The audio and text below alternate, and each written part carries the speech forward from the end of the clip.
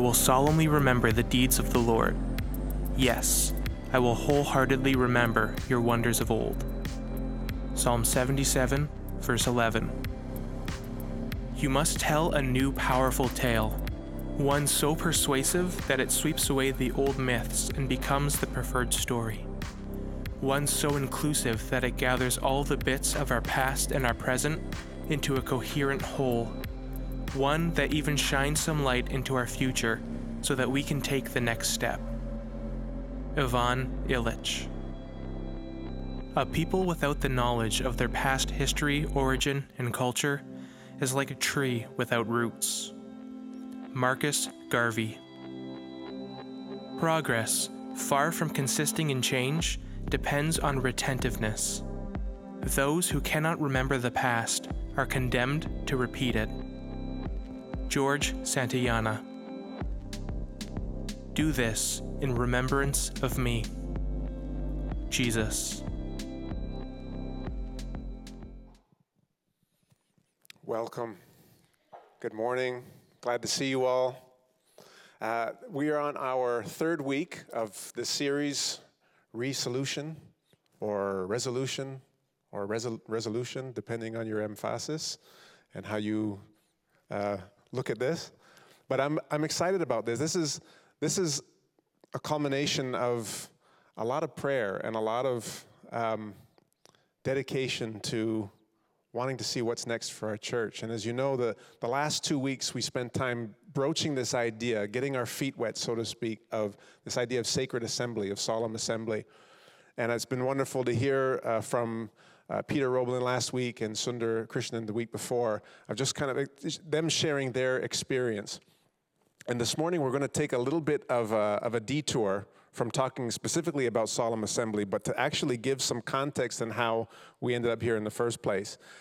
I'm going to take us back a few months, a little over almost a year now, March to be exact. If you've been around our church, you'll know that March was a bit of a challenging time in 2022. And all of the staff gathered in this room here to come together and to pray and to be with one another and to encourage one another and just try and figure out just what is going on. As I was sitting with worship, there's a line from C.S. Lewis that was coming to memory as we're sitting, and it's this idea of God speaking to us or whispering to us in our pleasures, speaking to us in our conscience, but then using a megaphone through our pain. And I thought, the megaphone is on full blast in many ways. But that's also an opportunity for us to be able to hear clearly.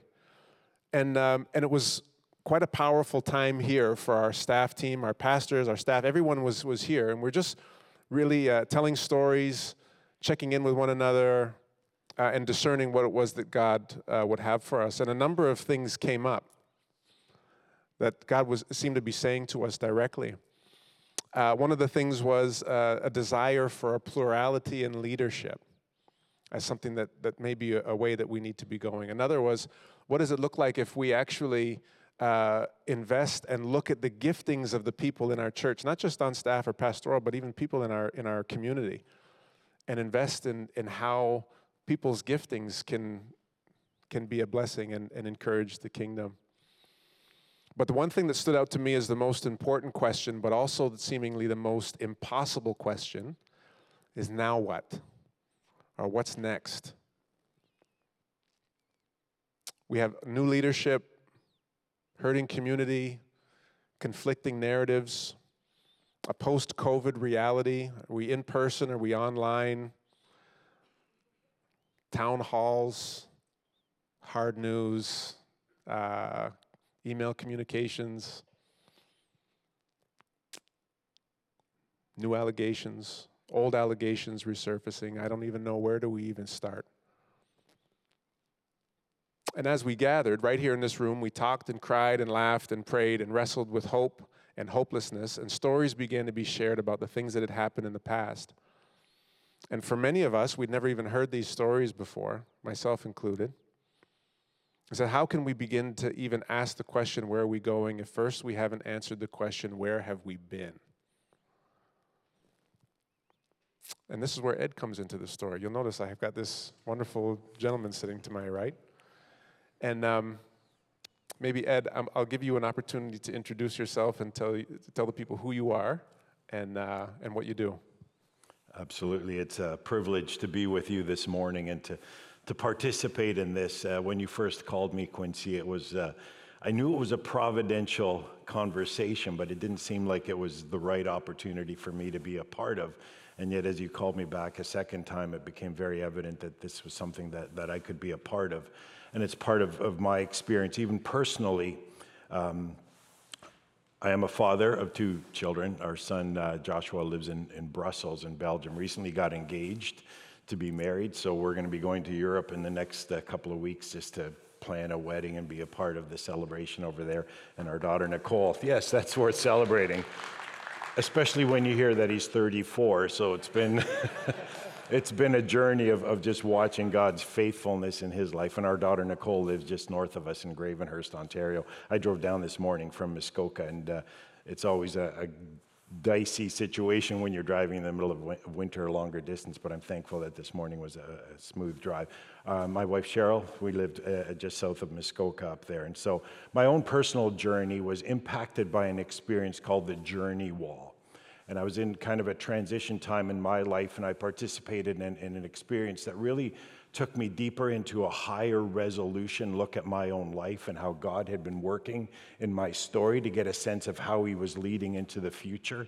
And that really is kind of the background to this. And if you go to my laptop, I have 2 laptops, and open them up, the document that I created as part of my own personal Journey Wall story is always open. And so my own personal story, in 2019, I transitioned out of a leadership role. I've been involved in teaching. I pastored our home church for a number of years, been on an elders board. I've worked in the global mission context, serving on a board of global mission, our senior leadership team within our denomination, and so on. But how do you put those pieces together in a meaningful way? It doesn't just happen.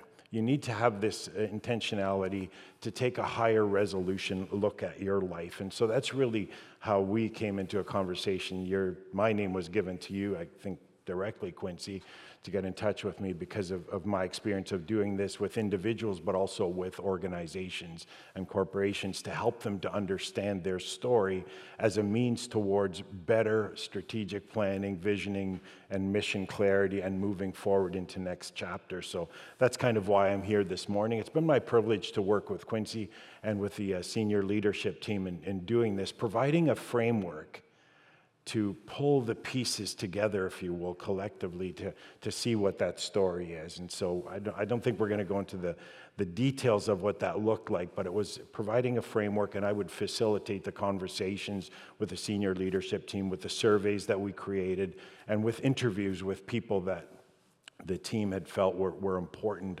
parts of this story that needed to be picked up. But that process goes on, because there are next steps to this as well. Right, and we'll have time to unpack a little bit of the work that you've been able to do with us near the end of our time today, but more importantly and more fleshed out on February 4th, where we'll have an opportunity to actually walk through this intentionally. I wanted to bring it to Scripture in a sense, in that there are over 200 references, maybe 250 references. Yeah, I found 243. 240, okay. Depending on the translation exact. you're Yes. using. But that either encourage us to remember or not to forget. Mm-hmm. It's a constant theme over and over again, and I was reminded in our worship time of going through Psalm 136, of a reminder, yes, of God's endurance, his faithfulness. His love endures forever, his love endures forever. But if you notice in between those responses, you get to hear the story, right? The retelling of the story is something that we see over and over and over again as being very important. And it's not incidental that's there. There's actually an intentionality behind this, an intentionality of repeating the story and knowing it well for the children of Israel, and we see in Scripture over again. So maybe you could take a few minutes to help us understand the scriptural significance of that, like of why it is important to not forget. Again, it was Anna that led us through the psalm there, and that's a corporate expression of doing that, where you remind yourself of the story. And the Psalms are full of that. In fact, Scripture is full of that, reiterating the story. And the stoning of Stephen, what does he do? He tells the story over again. At Pentecost, when Peter gets up to speak, he retells the story. In fact, the mandate is given to parents specifically to do the same thing with children as a way of, we would use the expression of discipling them. But for them, it was just so organic. This is what we do. And I remember being on a flight with a family that was by appearance very Jewish in their appearance, including the hat and all the rest of it. And over the course of the flight, when a certain time period came, the whole family paused, and they were doing that, going into Scripture. And you could see that the father in particular had memorized the Scripture, and he was reciting them from memory, and the children all had the books, and they were going through it. And I think there's something to their tradition that is powerful that way as a shared experience as a family. And so that mandate is given as you are walking, as you are sitting, as you are lying down, rehearse the story, and the expressions come over and over and over again. And Jesus stands in that stream, that he does not negate what it says in the Old Testament, but he makes clear reference to that. You think of the Gospels, the way they take the time to develop the whole lineage, in Matthew in particular. It's retelling the story. For those of us in the 20th century, if you don't have exposure or experience with the Bible, you think, well, who are these names? But for that first century audience, hearing the gospel as it was being declared or later on reading it, all of those names would trigger memories of what that part of the story is. And for me, thinking about that even as recently as this morning on the drive down here, somehow our stories are now connected. Whether we like it or not. Whether you like it or not. Right? And now, providentially, I'm a part of the Meeting House story. Right. And there's actually a record of it if this thing survives, as a page in that story. And there's something powerful about that, to be a part of someone else's story, especially in the context of a covenant relationship. It's not just incidental. And what God does in creating the covenant, he invites us into his story, which is a far better story than any of us could tell. And so it transforms our lives at a personal level. It'll transform the corporate, the organizational, or the shared experience part of that story. And it's an eternal story. So for me, it was powerful. And the word resolution, that's this 3-part series has been called resolution. As I thought about that, for me, it's high resolution. It's an opportunity to stop and to look more closely. And Scripture does call us to that as well, and we'll unpack that a little bit more. Kind of self-examination, right? Yeah, exactly, that self-examination. So you think of even the way that Scripture unpacks the story, it allows for multiple voices to speak and actually even tell the stories in slightly different ways. First and Second Chronicles, and then you jump over to First and Second Kings, and you think there's a slightly different emphasis in the way those accounts are given. Take the 4 Gospels as an example. I'm 60 years old. I've lived with Scripture for decades now, but suddenly it hit me, 4 accounts. And God allows those individual voices to tell this story, and he doesn't bypass or short circuit their individual perspective, their experience of it, and they're allowed to tell the story. I believe divinely inspired, but still, the epistles, like Peter doesn't get a chance to tell the gospel, but he does get to write a letter that his voice comes across, and that's part of the story. Anyway, it's just, to me, it's an expression of that. The other thing that's powerful for me in terms of the story in the Scripture is it doesn't gloss over the messy stuff. It's honest. It's brutally honest. And it hit me just again, if we're looking, sometimes in our children's program we talk about the heroes of the Bible. We can never use that in the plural sense. Because if you look at a higher resolution, the heroes, they fall very quickly. There is one hero in this story. there's one hero in this story. And if we can remember that's important, right? And we get to be a part of that story because of his grace. You know, recently read through again the account in Joshua, and Achan, one of the people involved, sins, and it's brutally honest about that. David, you know, who's held up as a man who was, you know, seeking after God's heart. You get into his story, and the Psalms, 2/3 of them are laments, and they really point to a brokenness. There's almost indications of some really deep mental struggles that he goes through in the midst of his story. Peter, you know, the Rock, renamed the Rock, not the guy from Hollywood. You know who I'm talking about. Yeah. Called the Rock, and yet he denies Jesus 3 times. And it doesn't gloss over that. You know, one of the 12, Judas, chosen by Jesus, bails, denies him, sells him out for 30 pieces of silver. Yeah. Anyway, it's powerful. I say often, I'm so thankful that those things are included in the gospel accounts of how often the disciples got it wrong, because it actually gives hope for me. They were that close to Jesus and spent time with him every day, and it's like, if they can get it wrong, then there's hope for me for some kind of redemption, because we know that story actually. We know how it ends, right? It ends in a way of redemption, of healing, of wholeness, of kingdom, regardless of how dark it can seem.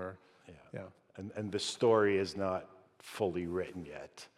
That God is continuing to work in the midst of the story. And so, there's a real invitation to tell story and to tell it well. Not to you know, we live in not even bumper stickers are kind of passé, but 140 characters on Twitter, is it? Anyway, social media. I'm not mature enough to have a Twitter account, so I have no idea. Is that an old man social media platform? Anyway, I'm not on Facebook. I'm too old for Facebook. But, you know, we limit our communication to these. Think of your conversations through the week. They're always so kind of abbreviated. And I've resolved in myself, when somebody says, "How are you doing?" to not say, "Fine." And I've responded. But that's what everyone's supposed to say. Well, I know. You're breaking the rule. But I've responded to some, "If you really want to know, let's grab a coffee." And I'm so encouraged that the long-form conversation is starting to find its place again, where we don't limit meaningful participation to. This morning is an exception, but we don't limit it to 20 minutes because there's so much more to be said. Anyway, I could go on for a while, but I'm excited to be able to do this kind of thing because I think it's recapturing and a tool for helping to tell story. Yeah. So on that note, let's continue this story where I brought us up to speed as how we got introduced and how we met. Right. So maybe give us some background on what's happened since then, and then the heart behind the work that we've been involved in, and the ultimate plan for the Fourth. Yeah, I suggested there was a reticence on my part to get involved initially, because I didn't feel that I had the information, let's say, to be a meaningful part of this. But what was helpful when it was clarified that I would be helping to facilitate a process, and that's what I came with, was the tools, the framework, and then what I love doing is facilitating the conversation. And as we sat together over a long period of time with the senior leadership team, just to hear them sharing the different pieces that they were each carrying and starting to see that take shape.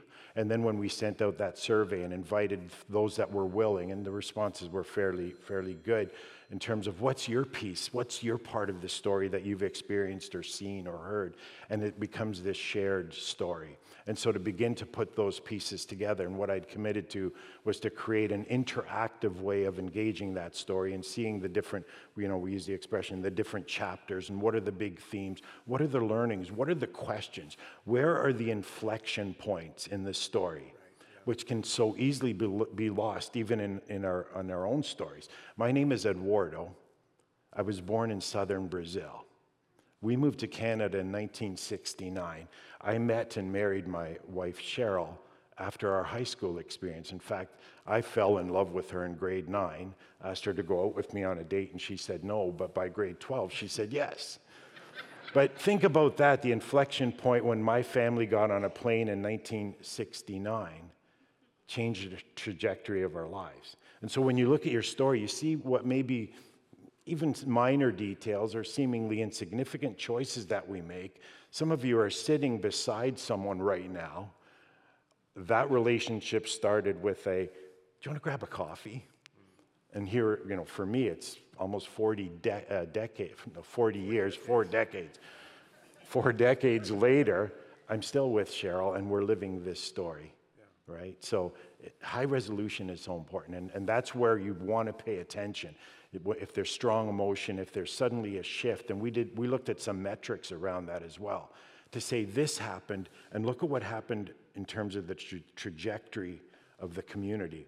It changed. I drove on this morning, and I was reminded of that. I saw the sign, the Meeting House. What happened to Upper Oaks? Some of you may have been around and you identified as Upper Oaks. Suddenly there's this shift. I don't know how long that conversation took, but it's significant. I was in Prince Edward County in the fall with some friends of ours and drove past this little white sided church, Prince Edward County. I saw the sign, the Meeting House. Their story is now tied to your story. Many of you may not have met those people, but they're part of a bigger story. So it's exciting. Our generation, our culture does not know how to tell story well, by and large. Hollywood is bankrupt. I'm sorry, but sequences and prequels and postquels, does that sound judgmental? It's like we as God's people need to know how to tell the story well. His story and our story. I'm on a bit of a rant here.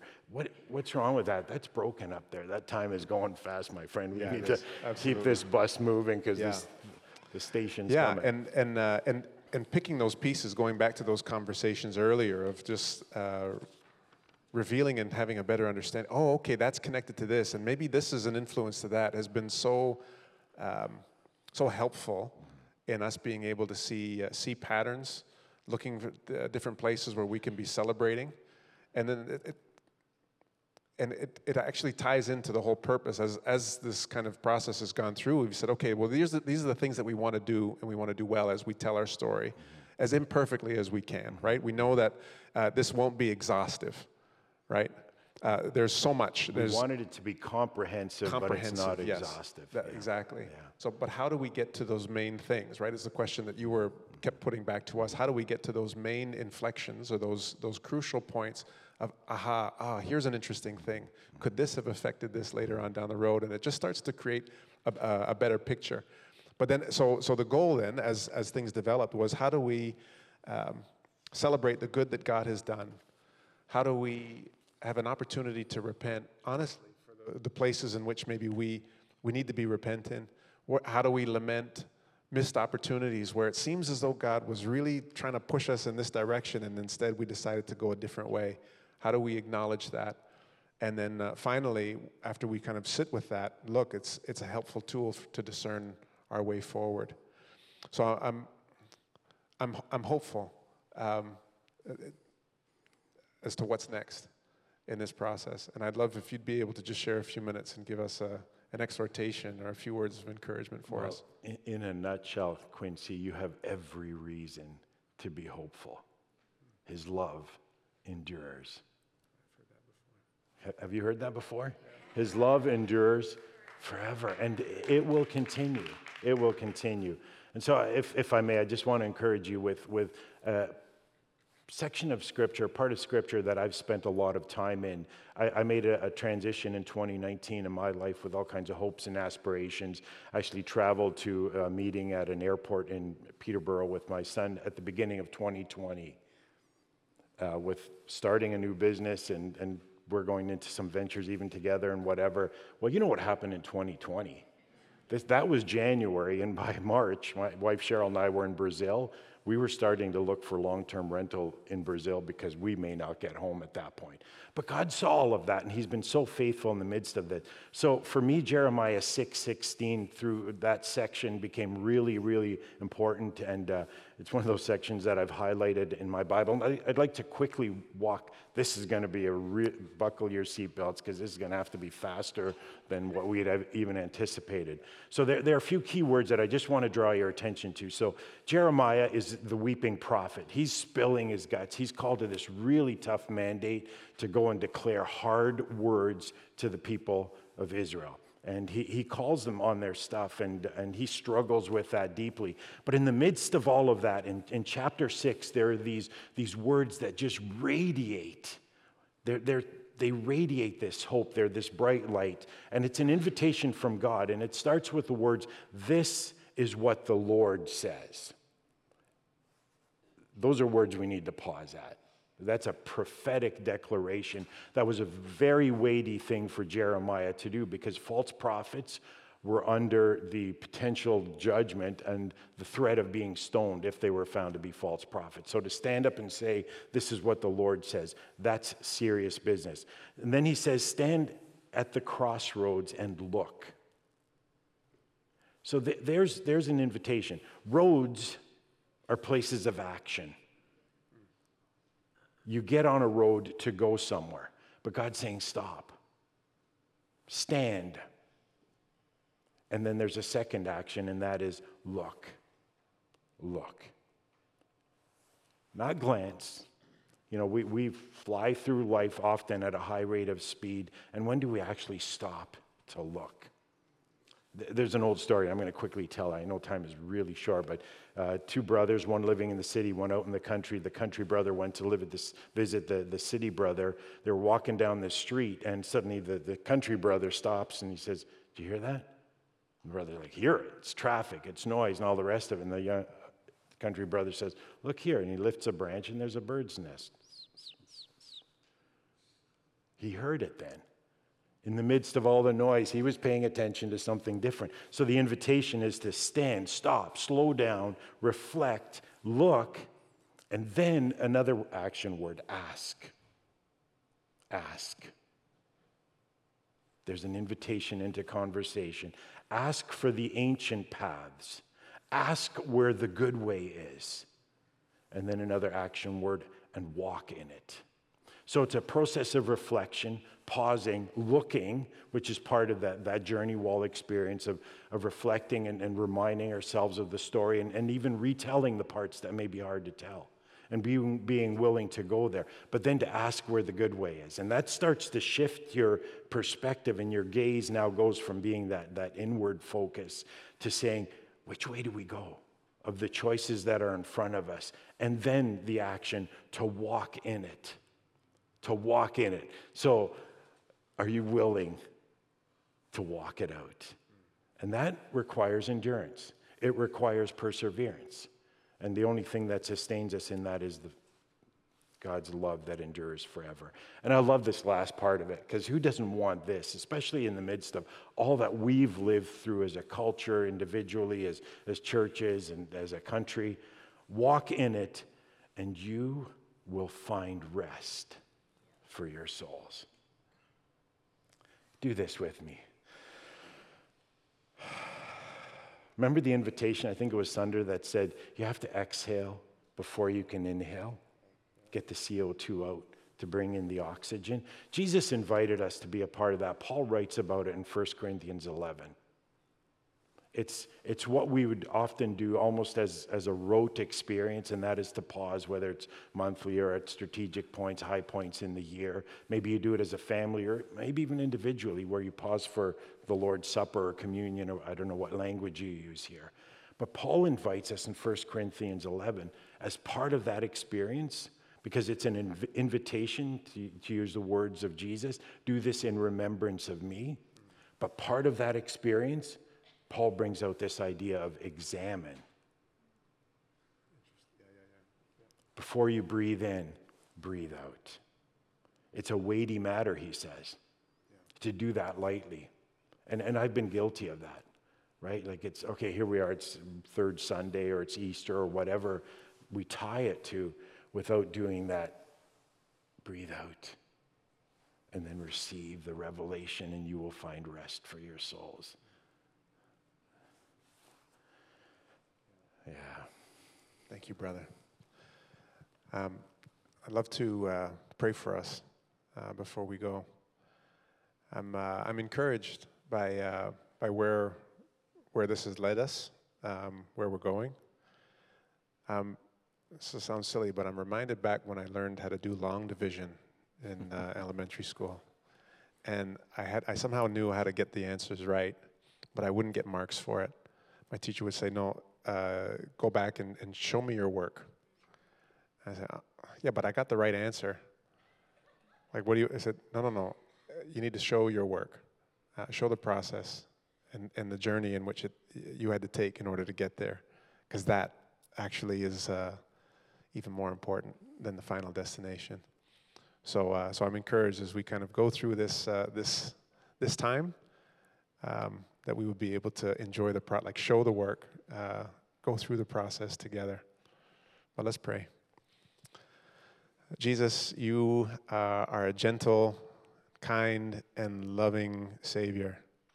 And all we can say is thank you for that. We thank you for creating opportunities for us to be able to engage,